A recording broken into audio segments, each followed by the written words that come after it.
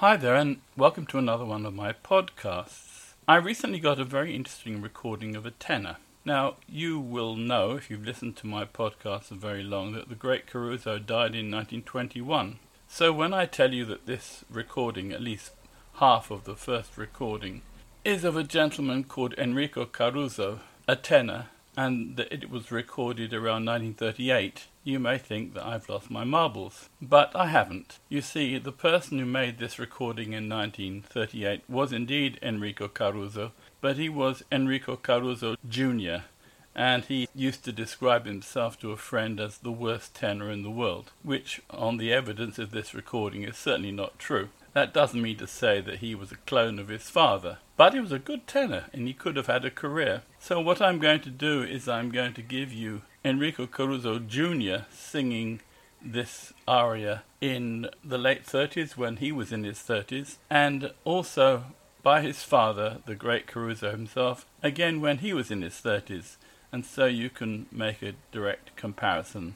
The aria is Recondita Armonia from Tosca. It's a short aria, so there's room for both of them in one file. I hope you'll enjoy it and enjoy making the comparison. Here the two Carusos are.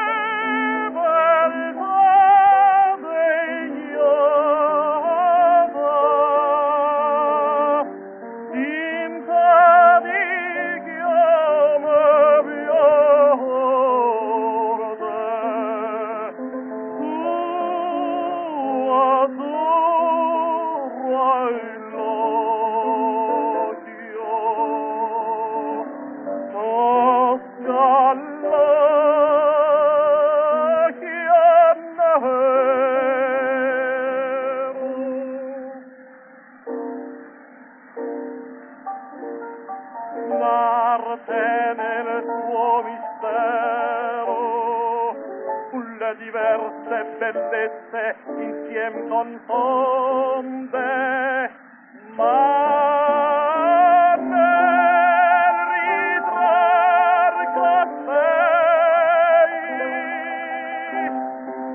il mio solo pensiero, il mio sol pensiero sei tu.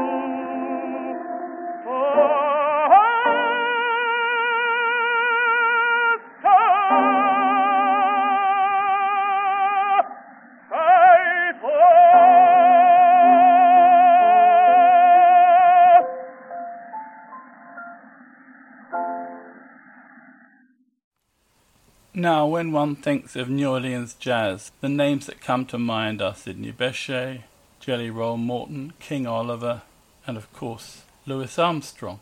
But there were other musicians that came from there, and there was a whole family of them with the surname of Brunis, originally Brunis, although George, the most famous of them, decided he wanted to cut the E's out of his name and later became known as George Brunis. But there were other brothers. There was Merritt, Richard, and Albert, sometimes known as Abbey. And Albert also ran bands. One of the bands he ran was called the Halfway House Orchestra, and they made some very nice records, and I'm about to play you one. This one luckily was made in 1928, so I had the benefit of an electric microphone. The singer is somebody called Johnny Saba, who's nothing great, but then again most of the singers back then weren't that important. But the band really swings. It's a really proper jazz band. I'm not quite sure who was in it at that point, because looking in the books it only lists people playing brass bass, and this is definitely a proper string bass, so I don't want to start giving you a lineup which may be wrong. Instead, I just want you to enjoy the music.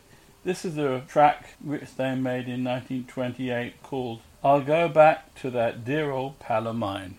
And it's a nice, proper New Orleans jazz track of that period, and I commend it to you. Here it is.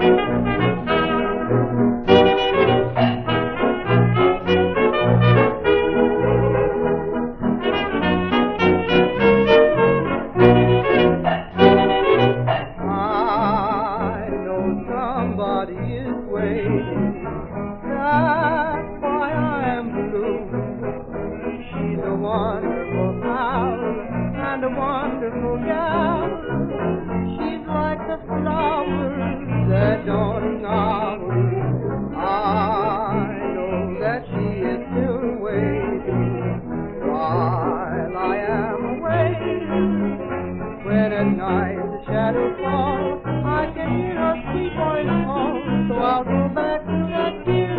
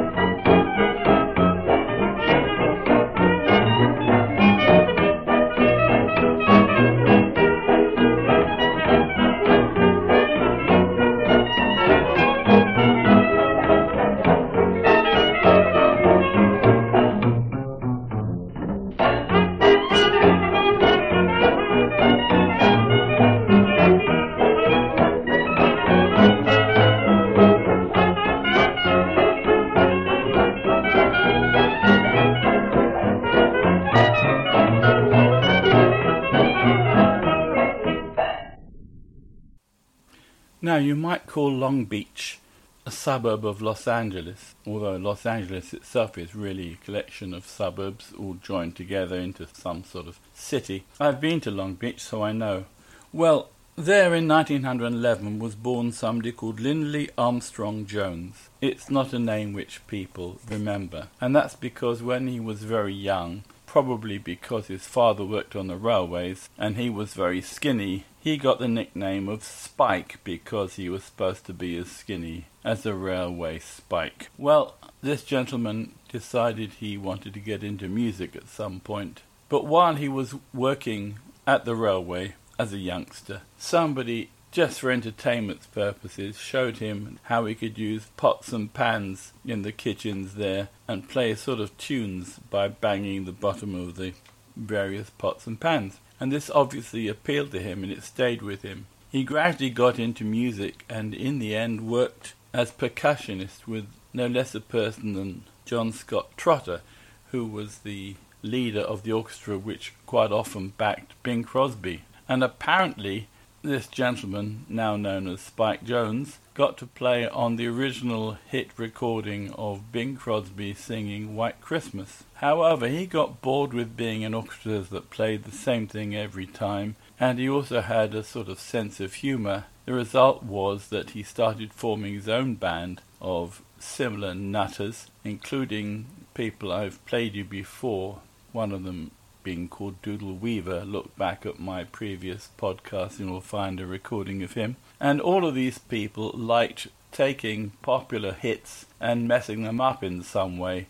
Quite often there were all sorts of weird sound effects, honking horns and Spike bashing things out on the backs of pots and pans as he'd been taught. He got signed by Victor, and much to everybody's surprise, probably him most of all, some of these became sort of hit records. And he then enjoyed a career for the next 15 years at least, making more of these daft records, which are still funny today. I gather, having read about him, that he wasn't a particularly nice person to work with, but of course I don't really know, I'm just repeating hearsay. Be that as it may, the recordings still stand up. The one I'm going to play you today probably wouldn't stand muster today because it would be accused of racial stereotyping. But it's funny. There was a hit record called Mule Train, which was based on, obviously, sort of cowboy type things. And he thought it would be interesting if these cowboys were actually from China. So the name of this track is Chinese Mule Train. I think it must have been made around 1950, though I don't have a precise recording date. It's typical Spike Jones and his band, which was known as the City Slickers. The quality of his musicians was very high. Listen to what they're doing. It's not easy. Sometimes to be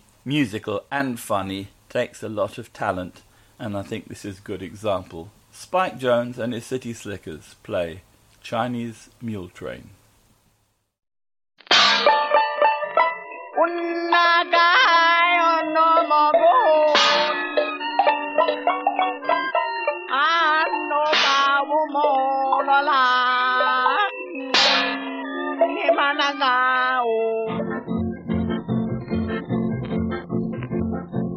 Luce hao, hey, zul, hola, una una gomanayo, se vede clapan no no no, manayo no maho, clippity clap, clippity clap, clippity clippity clippity clippity clippity clap and along. Una no guna mona na no guyana, ulama una tuwanda, you know no una ginano yapongo no yo mano, Lucy, hey, una oh, Lucy alama una uno. Hey, what's the matter, you mule? Holy semi go clippity clap for Flanky Lane. Holy semi go clippity clap, clap, chop, chop for Blink Crosby. Holy semi go chop, chop, chop for Farmer Low. Holy semi go for Guy Lombardo. You fool, you fool. Hola, moya, there's a plug of short tobacco for a miner in Kelowna, a guitar for a cowboy way out in Arizona, a glass of calico for a plate in Navajo, get a loho, yo! Vida los luche. Hola,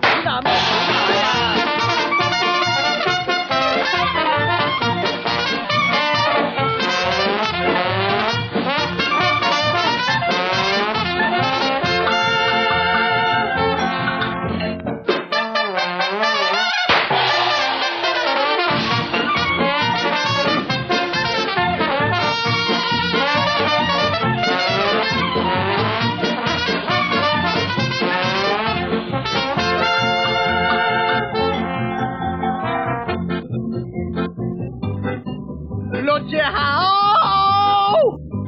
Hey, what are you cats so transpose? Lippity clapping over hill and plain. Sing that's how they never stop. Lippity clap, got little telescopes and keychains. Whole picture knock your eye out. Accordion for fella who gonna have a try out. A week from Sunday night with Mr. Holy Tight. Get the Lord.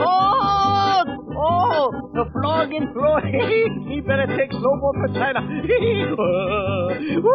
Luce how? You.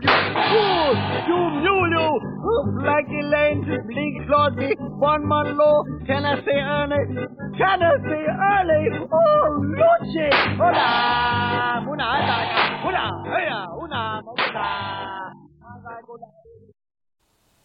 Now, there was a soprano called Lina Cavalieri. I think she was born in 1874 and died in 1944.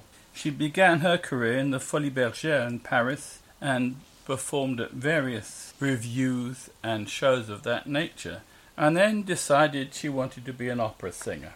And indeed she became one and had quite a sizable career. What helped her, of course, was her looks. She was known during her best years as the most beautiful woman in the world. That can't do you any harm, and it naturally got her bookings. She was even in silent films. And later on, after she died, a film was made about her, starring Gina Lollobrigida, which tells you quite a lot. That's Lina Cavalieri. There's another Cavalieri, another soprano, and I don't think that they were related. On the other hand, she was a better singer, but we don't know when she was born or died, because she had a fairly minor career, and it's only an accident that we know about her at all. She tended to play the minor opera houses of Italy, and only occasionally got the chance of playing abroad, particularly South America. Somewhere along the line, however, somebody must have heard her when she was in the USA. Why she was there, I don't know, because I don't think she ever performed in the USA on stage. But somebody liked her and decided that she needed to be recorded for Victor, which was, of course, one of the top companies. However, because she wasn't a big name, she was never put on their prestigious red label, but her records came out on the cheaper blue label. Her name was Elda Cavalieri, and I think that were she around now, she'd be a major name. But such was the standard that you expected of singers back then, unless you happened to be the most beautiful woman in the world. She never really made it to the big time. She herself, certainly not ugly, but she wasn't a spectacular beauty such as Lina Cavalieri was. Well, this is a recording she made, as she made all her recordings, in 1906. That was the only time she ever recorded, and she had 2 or 3 sessions in New England and New York City.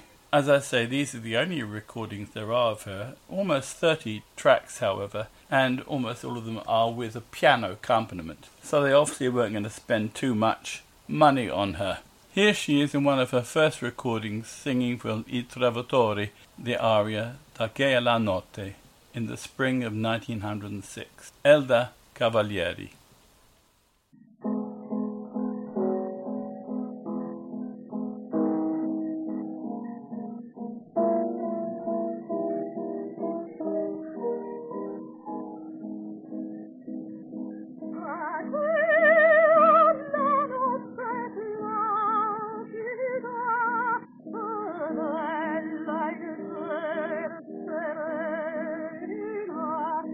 La luna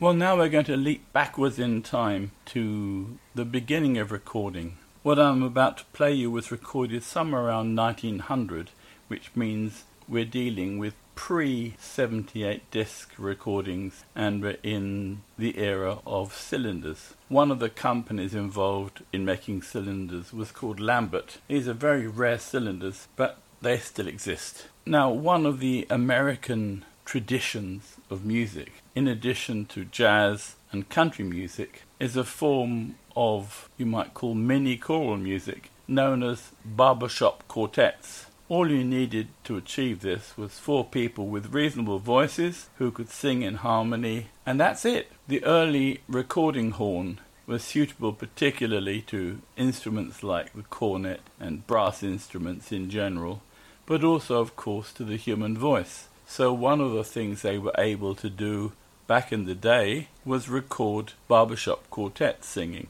I don't know much about the group that's singing here, but they called themselves the American Quartet. And this is a typical example of really good barbershop quartet singing of the period. They're singing a little ditty called Little Cotton Dolly, about which I know nothing, but I thought you'd find it very interesting, and the recording quality is remarkably good for its time. So let's listen to Little Cotton Dolly, sung by the American Quartet on a Lambert cylinder somewhere around 1900, I think. Here goes. Little Cotton Dolly by the American Quartet, Lambert Record. Once there was a baby coon way down in South Carolina. Coon, coon, coon. Daddy's name was Rusted, and his mammy's name was Dinah. Coon, coon, coon. Born down in the cotton field, but she was not to blame. Call her Little Cotton Dolly, such a funny name. Mammy rocked her babe to sleep each night when twilight came. Coon, coon, coon, little coon. Hush, hush, my little cotton dolly. Coming after you, the coon is coming after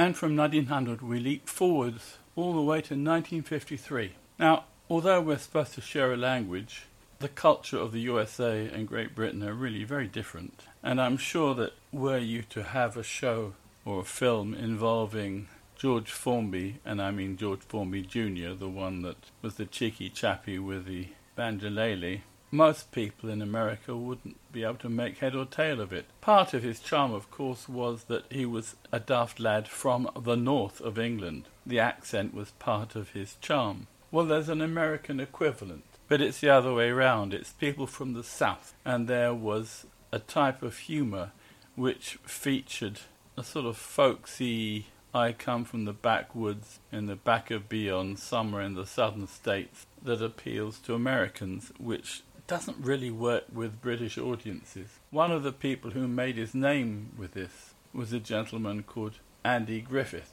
He really was born in the South, in Carolina, in 1926. Actually, that's the same year the Queen was born, and Marilyn Monroe, for that matter. Anyway, he was born in the rural South, and he really did come from a background of poverty. His parents literally had nowhere to live when he was a baby and left him with some relatives, but they weren't too well off either, and his cot was basically a drawer in a dresser rather than a proper cot. Nevertheless, he grew up and became healthy and got very interested in swing music, which most people of his generation did. At school, he was able to make his fellow pupils laugh, and like most Southern people, he was sort of indoctrinated with religion and was very fond of his minister, who also ran the brass band and got him to learn trombone, which was great for him because, as I say, he liked this modern swing music of his day. Well, I'm not going to go through his whole career, but he gradually managed to get into musical comedy, sang, acted, and then was in a couple of films and began to be a bit of a name. By the 50s and 60s, he was in his own TV series. One was called The Andy Griffith Show, and there was a later sort of legal series called Matlock, and he became a TV producer as well, and altogether he spent almost 7 decades in show business, so quite a long, successful career. However, he had a hit record in 1953, and it was a sort of monologue of somebody from the South, one of those folksy comedy-type talks that would have gone down well in America. It seems to be a live recording. Basically, he is supposed to be a Southern minister of some sort, Baptist minister probably, because that's what he was indoctrinated with as a kid. And he's trying to describe his experience of football. When I say football, I don't mean proper football, association football or rugby football, but American football, which is, for those people who've never seen it, a sort of version of rugby, but you wear armour plating. Anyhow, this is his version of it, and you hear the reaction of his audience. And this sold a lot of records. So this is Andy Griffiths in 1953. Maybe not a big name in Great Britain, but a huge star in the USA. He died in 2012. It was back last October, I believe it was. We was going to hold a tent service off at this college town, and we got there about dinner time on Saturday. And different ones of us thought that we ought to get us a mouthful to eat before that we set up the tent. And so we got off of the truck and followed this little bunch of people through this small little bitty patch of woods there. And we come up on a big sign. It says, "Get something to eat here." And I went up and got me 2 hot dogs and a big orange drink.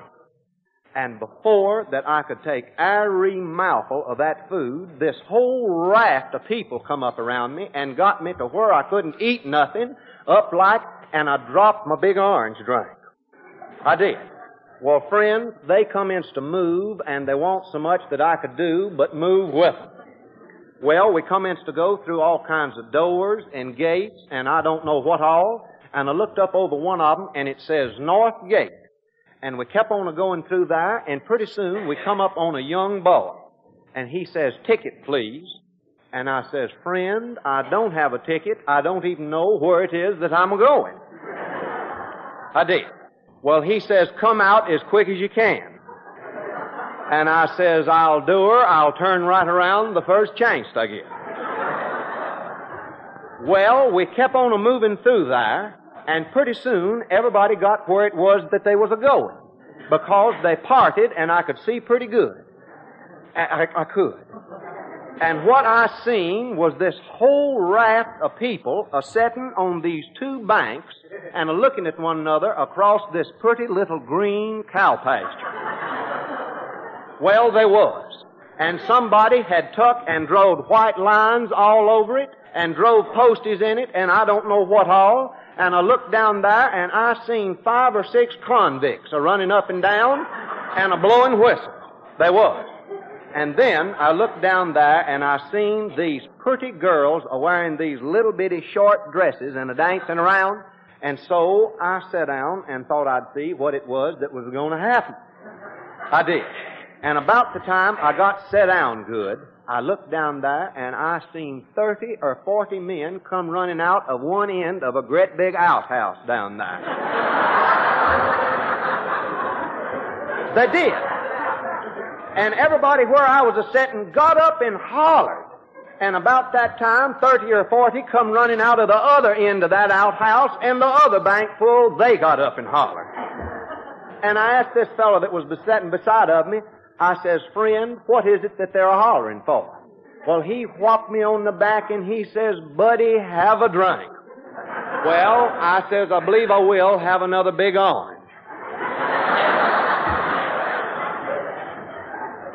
And I got it and sat back down. And when I got down there again, I seen that them men had got in 2 little bitty bunches down there. They had rail close together. And they voted. They did. They voted and elected one man apiece. And them 2 men come out in the middle of that cow pasture and shook hands like they hadn't seen one another in a long time. And then a convict come over to where they was a-standing, and he took out a quarter, and they come in to odd man right there. They did. Well, after a while, I seen what it was that there's odd man in for. It was that both bunches full of them men wanted this funny-looking little pumpkin to play with. They did, and I know, friends, that they couldn't eat it because they kicked it the whole evening and it never busted.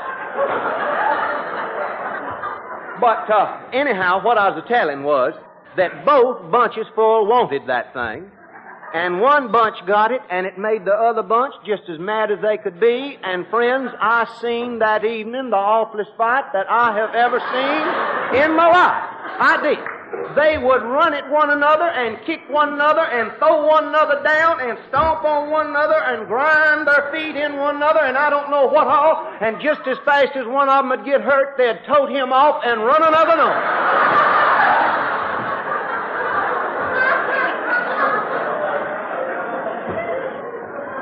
Well, they'd done that as long as I sat there. But pretty soon, this boy that had said, ticket please, he come up to me and he says, friends, you're going to have to leave because it is that you don't have a ticket. And I says, well, all right. And I got up and left. And I don't know, friends, to this day what it was that there's a-doing down there, but I have studied about it. And I think that it's some kindly of a contest where they see which bunchful of them men can take that pumpkin and run from one end of that cow pasture to the other without either getting knocked down or stepping in something.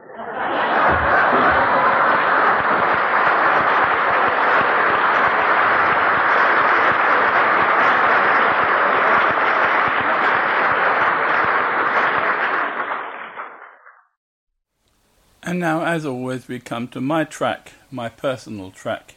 Before I do so, as always, I'm going to remind you that I've got a lot of 78 RPM doubles which need a good home. So if you're hearing this for the first time, do get in touch. The easiest way is to send me an email, spats47@ntlworld.com. You can also find on the right-hand side of the top of the website a place to contact me via my own website, which is simply EARL, OKIN, one word, EARLOKIN.net. That's EARLOKIN.net. You can contact me that way. Secondly, it really would help if you could email a link to all your friends, either by email or on Facebook or whatever.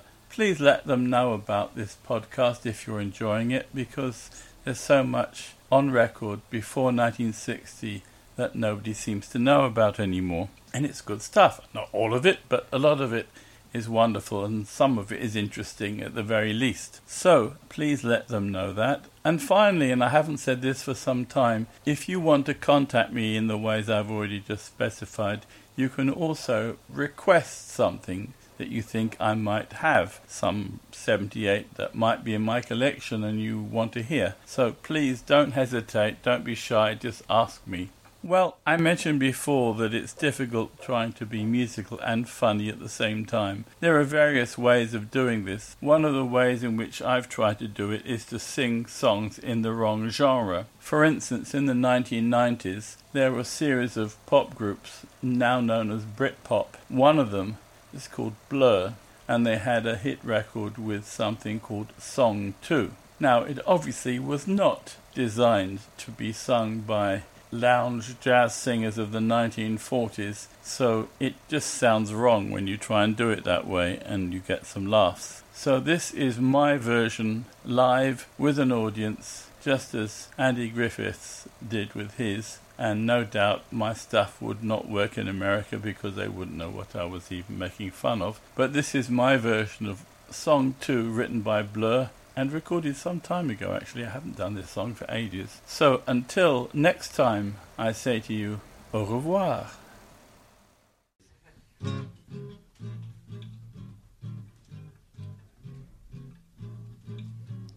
Whoa, yeah, yeah.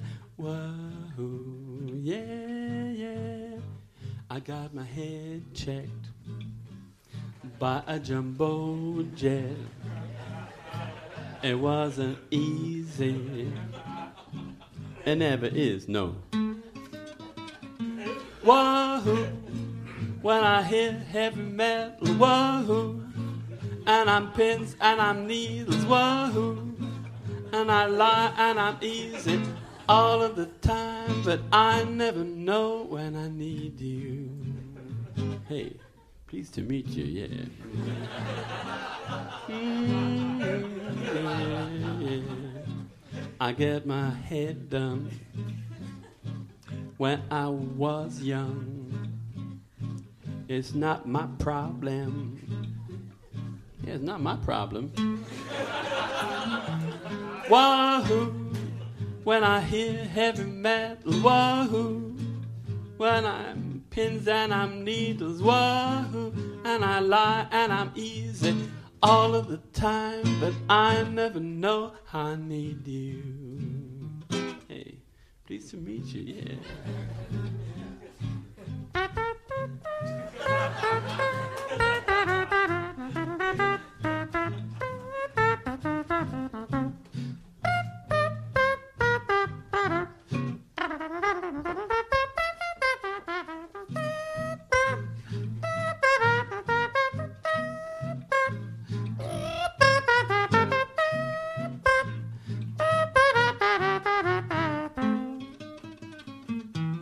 Wahoo, when I hear heavy metal, wahoo, and I'm pins and I'm needles, wahoo, and I lie and I'm easy all of the time, but I never know I need you.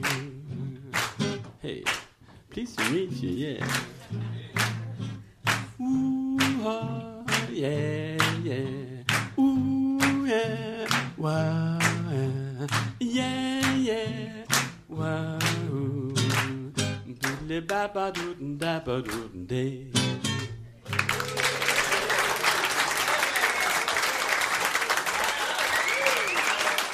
Thank you. Thank you.